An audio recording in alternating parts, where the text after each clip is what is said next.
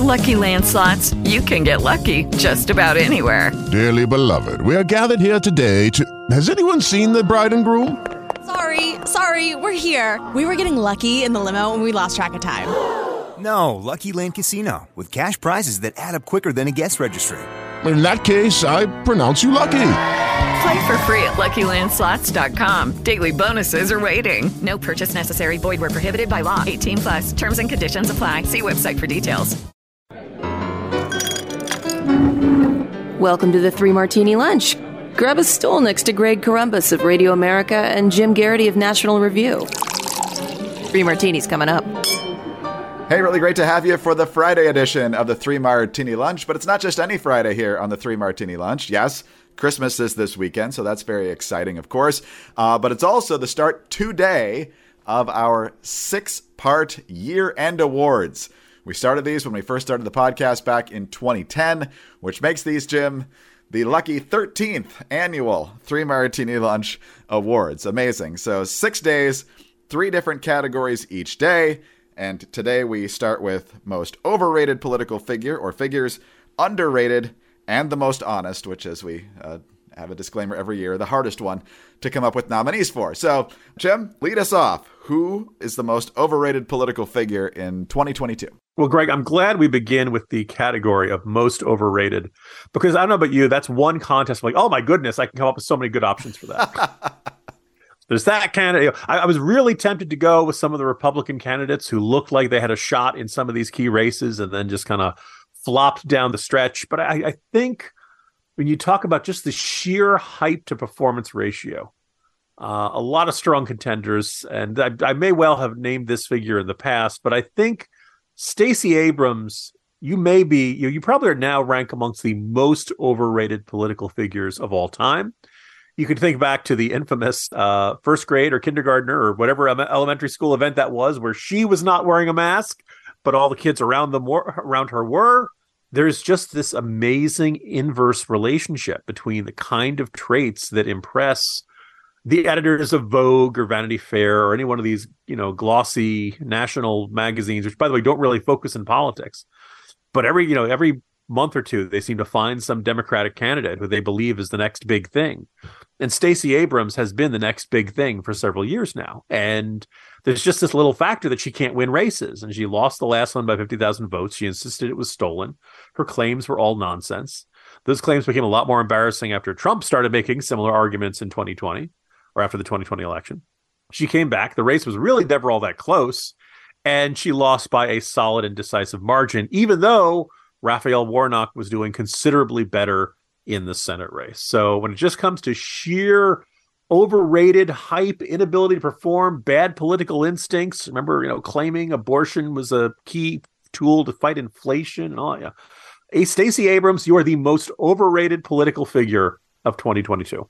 Yeah, and it's interesting how even well before Election Day, it was kind of basically surrendered by some. I mean, they still spent a lot of money on the race, but it was pretty hard to find people who were serious about politics who were saying, oh yeah, Stacey Abrams got a real good chance this year. No, she was always consistently behind 5-6 points. I think it was even a little bit more than that in the end.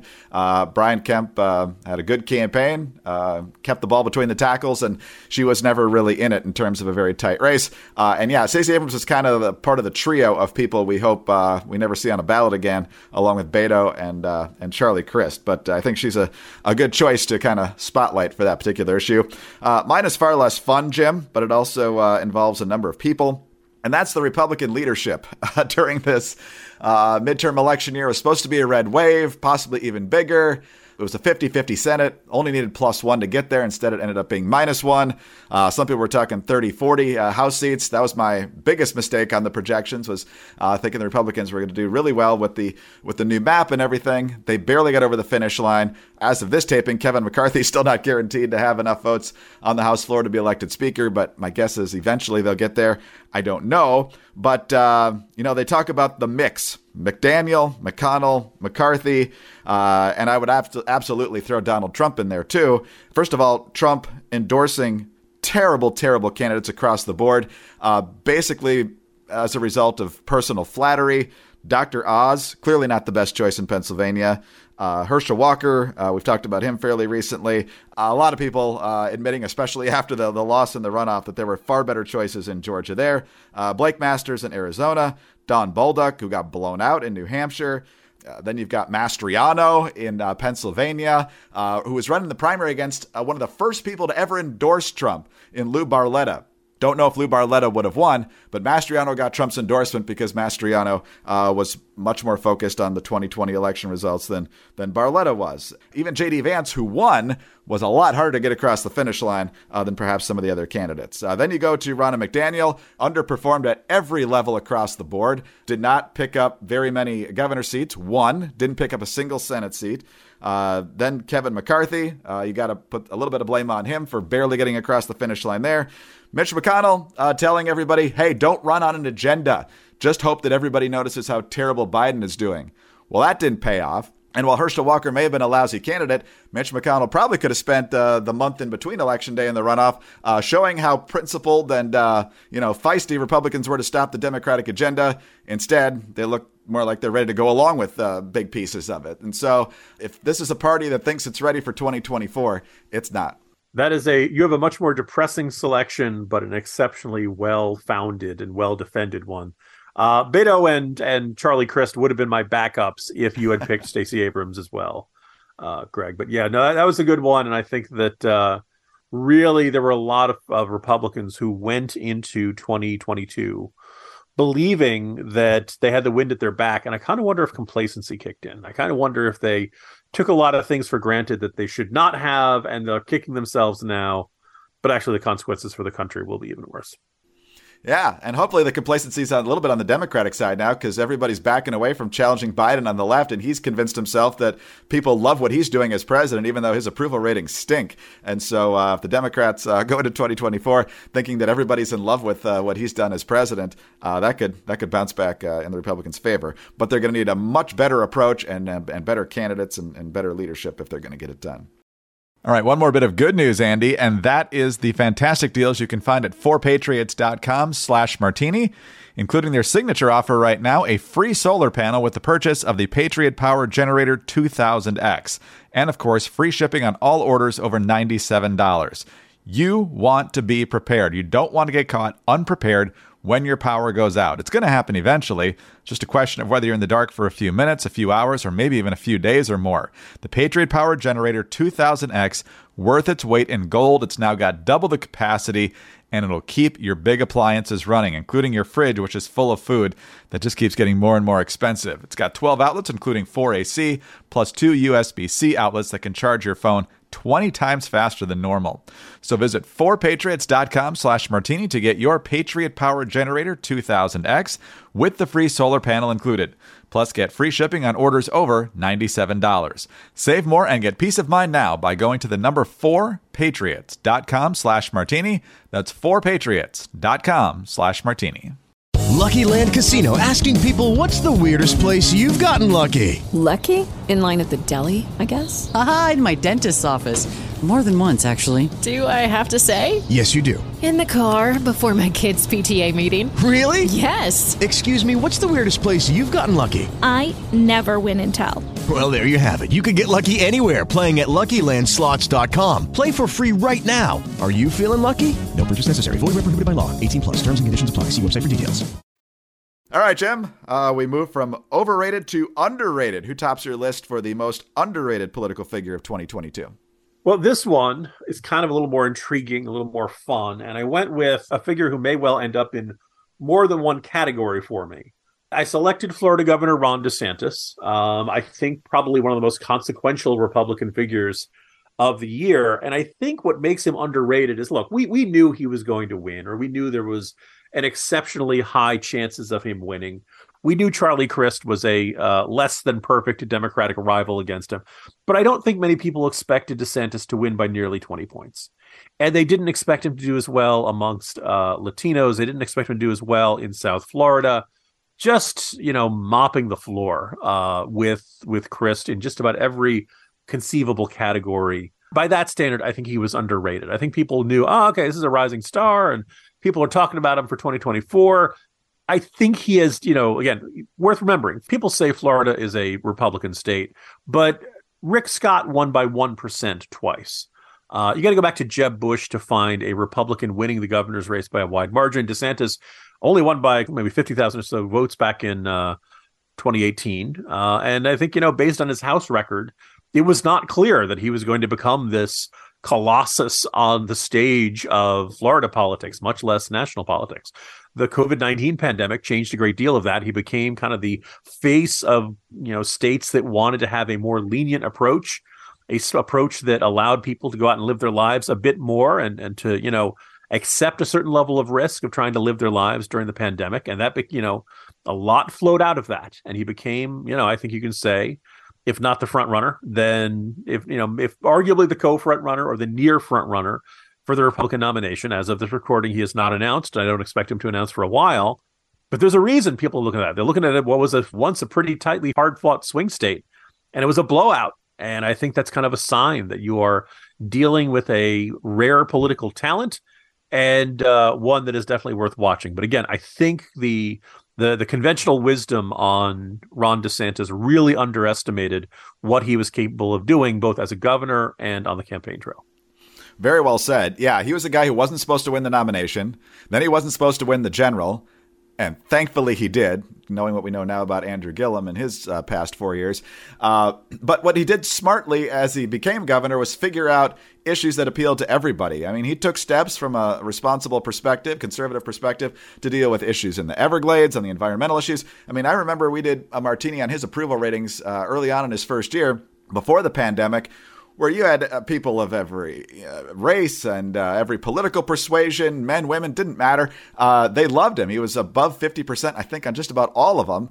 Then, of course, he became a more polarizing figure when it came to COVID, because the left decided to make him the bad guy while Andrew Cuomo was the good guy. We saw how that turned out on a number of fronts.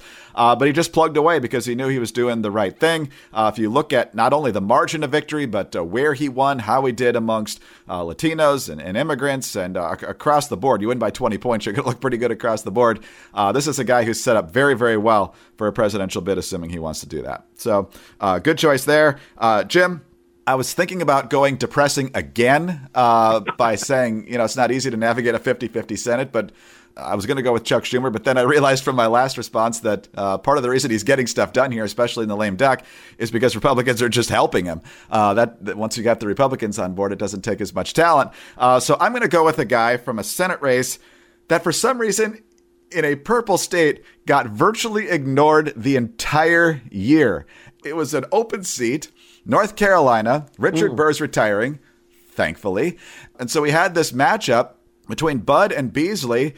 It got almost no play. There was talk about how the national parties weren't spending much time there. And in the polls, it was just this steady Bud lead, 3-4 points throughout the campaign season. And in the end, on election night, he wins by 3 points. It's like this whole thing was just very steady and smooth while we were, figuring out what combination of words John Fetterman was going to spit out in a day, or what was happening with the allegations against Herschel Walker or Arizona governor's race or what have you. Ted Budd just kept running the ball between the tackles, kept getting 3-4 yards of play, kept getting first downs, got it across the goal line.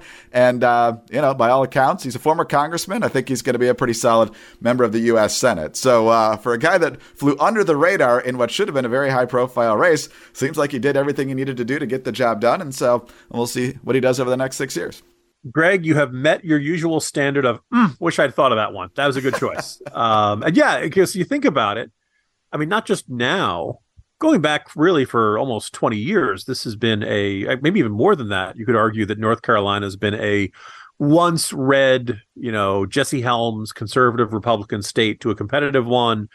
You can think back to John Edwards. I think it was Kay Hagan knocking off Elizabeth Dole, particularly the Senate races. Traditionally, there's been a shot for Democrats to win those races. Trump won the state twice, but not by a particularly large margin. And last year, Tom Tillis hung on by about 1%. So you'd think, in a cycle like this, people would be paying a lot of attention to North Carolina. Maybe there were just too many other interesting or dramatic or other, high-profile races that kind of squeezed it out of the spotlight. But you're right, that kind of was this race that was under the radar the entire time. And maybe maybe, North Carolina has reestablished itself as a red state, but just a red state where you don't see Republicans winning by a wide margin, just by a narrow margin fairly consistently. I guess Ron Johnson probably could have been thrown into that category. He looked like he was terrible approval numbers originally, but he got across the finish line as well. So while a lot of them got away in this midterm election year, there were a couple that were tight and went the right way. And so Ted Budd is one of those in North Carolina. With Lucky Land Slots, you can get lucky just about anywhere. Dearly beloved, we are gathered here today to... Has anyone seen the bride and groom? Sorry, we're here. We were getting lucky in the limo and we lost track of time. No, Lucky Land Casino, with cash prizes that add up quicker than a guest registry. In that case, I pronounce you lucky. Play for free at LuckyLandSlots.com. Daily bonuses are waiting. No purchase necessary. Void where prohibited by law. 18+. Terms and conditions apply. See website for details. Hello, it is Ryan, and we could all use an extra bright spot in our day, couldn't we? Just to make up for things like sitting in traffic, doing the dishes, counting your steps, all the mundane stuff. That is why I'm such a big fan of Chumba Casino. Chumba Casino has all your favorite social casino-style games that you can play for free anytime, anywhere with daily bonuses. That should brighten your day a little. Actually, a lot. So sign up now at ChumbaCasino.com. That's ChumbaCasino.com. No purchase necessary. VGW Group. Void where prohibited by law. See terms and conditions. 18+. Hey, this is Todd Herman, host of The Todd Herman Show. You might have heard me on Rush Limbaugh's show, where I was a regular fill-in for about 8 years. I now do a show out of the high mountains of free America because, I got exiled from Seattle. Google Gemini correctly predicts the present day. Mind control matrix. The internet, television, even our phones wouldn't just be distractions, but tools used to manipulate the masses and suppress critical thinking. I said that correctly. Check out The Todd Herman Show every day on Apple Podcasts or wherever you get your podcasts. All right, Jim, last one. Most honest political figure. Who won out of this distinguished large crop of people who are always telling us the truth? I was going to say, we always say this is one of the toughest ones. And what I kind of stretched the definition of a political figure, but I think it was one of the more intriguing and surprising dynamics of the year. And that was in the run-up to the what turned into the Russian invasion of Ukraine. U.S. intelligence shared a great deal, everything from maps to signals intercepts to plans for a Russian false flag operation that was going to create pretext for the invasion. Great Britain named specific Ukrainians that it said were tied to Russian intelligence that were plotting to overthrow Zelensky. The U.S. put out a lot of information and a lot of declassified intelligence in the run-up to the Russian invasion. And I remember, ironically, considering how Vladimir Zelensky is, Times Man of the Year and, widely seen as a hero of this war, in the run-up, the Ukrainian government and Zelensky kept acting like, no, we're not sure this is going to happen. Well, you never know what's going to happen. And I remember seeing somebody saying that a lot of this came down to a translation issue. That the U.S. kept saying that based on the intelligence, based on what they were seeing, the Russian invasion appeared imminent. But I guess the way you translate the word into Ukrainian, it comes across as more inevitable. Now, imminent is telling you that it's like a reference to a time period, right? It's going to happen very quickly. It's going to happen very close to now. When you're saying something is inevitable, you're not saying anything about the time, but you are saying that it is certain to happen. But either way, it was interesting. I remember at the time being surprised that the Ukrainians seemed, I don't want to say blasé, but not as concerned as you might think that a Russian invasion was about to happen. That Russian invasion did happen. It happened pretty much in line with the way the U.S. intelligence declassifications indicated it would. Now, it's worth noting the U.S. did underestimate Zelensky's willingness to stay and fight. They did underestimate the resolve and fighting capabilities of the Ukrainian people and Ukrainian forces. And it overestimated the capabilities and probably the drive, the appetite for combat, and, intelligence of the Russian forces as they moved into Ukraine. So they did perfect. And, the U.S. intelligence community said they were doing reviews to see what can they learn, what did they know. But I think it's safe to say there were Russian sources that were giving the U.S. or its allies considerable information about this. And those figures, I would say, are the most honest figures of the year, certainly the most consequentially honest figures of the year. we've seen the U.S. intelligence community make plenty of mistakes, from not knowing the various countries were about to set off nuclear weapons to obviously the infamous case of weapons of mass destruction in Iraq, et cetera, et cetera. But in this case, we set up the CIA, we set up the intelligence community to watch Russia back in the 1950s or late 40s, really. And that they spent a lot of practice at that. So when you try to move a whole bunch of forces into place to invade another country, we're going to notice. And the intelligence turned out to be pretty accurate in this one. So that is my choice for the most honest figure of 2022. But I'm curious to hear who you thought deserved that honor. See, we do say nice things about the government once in a while. Once in a great while. Once in a great while. When it's deserved, it's there. I'm going to go back to the midterm elections, Jim. And when it comes to political candidates, the honest ones tell you the truth, obviously, regardless of the political consequences. In this case, there was political benefit to it as well, although not as much as we would have liked. But if you're telling the truth, you're going to get some people who agree with you saying, thank you, finally. I know I'm not crazy here. Of course, this is what's happening. And other people saying, you know what? He's right. He's right. And for that, I give it to Lee Zeldin, who just laid it all out there for the people of New York. Laundry list of things that were going really bad for New York, especially crime. It's an easier argument to make when you get stabbed on stage in public, or at least somebody tried to, and then immediately released with no cash bail, which was exactly what he was talking about on stage at the time, and he made that a huge part of his campaign as well. He, of course, tied Kathy Hochul to a lot of the mistakes of the Cuomo administration with the nursing home scandal and all sorts of other things. Hochul, not a particularly good candidate. It's a deep blue state, though, and in a state, you look at what happened in California, where Newsom wins by more than 20 points, and Illinois, and even Michigan, which we thought was going to be a lot tighter. It turned out to be like a 10 or 11 point win for Whitmer. Kathy Hochul wins, 5 point something, not even 6%. And so, unfortunately, I think some of those people moved to Florida to pad that 19-point win for Ron DeSantis. But in the end, it's a competitive state when one candidate is denying exactly what's happening, even though they see it in front of them on social media and in their neighborhoods every day, and another one's telling the truth. It wasn't enough to get him over the finish line, but Lee Zeldin ran about as good of a campaign as you can, and he ran a good campaign because he told people the truth. Yeah, and that I think about it, what's frustrating is that you look at Zeldin, you look at the passion, you look at the honesty, you look at the directness, you look at how the blunt talk about the serious problems befalling New York State, and in particular New York City.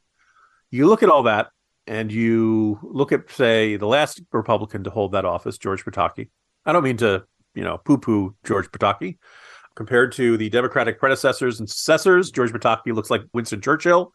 But I think if you said for sheer political talent, for sheer ability to make the case for himself, I think you can say Lee Zeldin proved to be a better campaigner. Certainly a better campaigner for this moment and this aspect of the New York political culture. And George Pataki won several races, and Lee Zeldin could not, which I think a lot of people have speculated that one of the reasons that Lee Zeldin did not succeed is that the people who are most fed up with the governance in the state of New York have now all moved to Florida, which, by the way, may have a factor in why Ron DeSantis won by such a wide margin. So you look at that in a very strange way. New York Democrats are getting rewarded for their failure.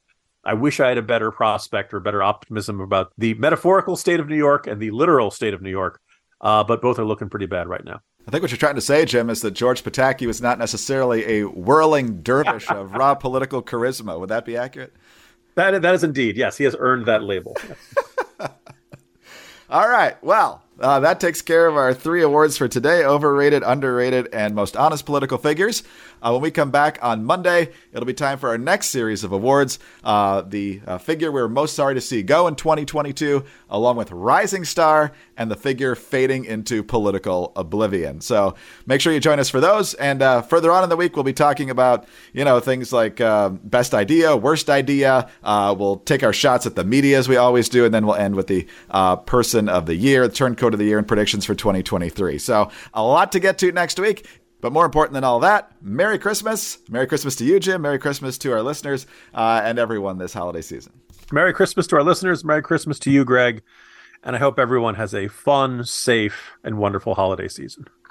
Jim Garrity, National Review. I'm Greg Corombos of Radio America. Thanks so much for being with us today. Do subscribe to the podcast if you don't already. Tell a good friend about us as well. We'd love to have them along. Also, thank you for your 5-star ratings and your kind reviews. Please keep those coming. Get us on your home devices. All you have to say is play Three Martini Lunch Podcast. You still got a day or two to get Jim's brand new book for Christmas for somebody, Gathering 5 Storms, and the accompanying short story, Saving the Devil. Follow us on Twitter. He's at Jim Garrity. I'm at Dateline_DC. Merry Christmas, everyone. See you Monday on the next Three Martini Lunch.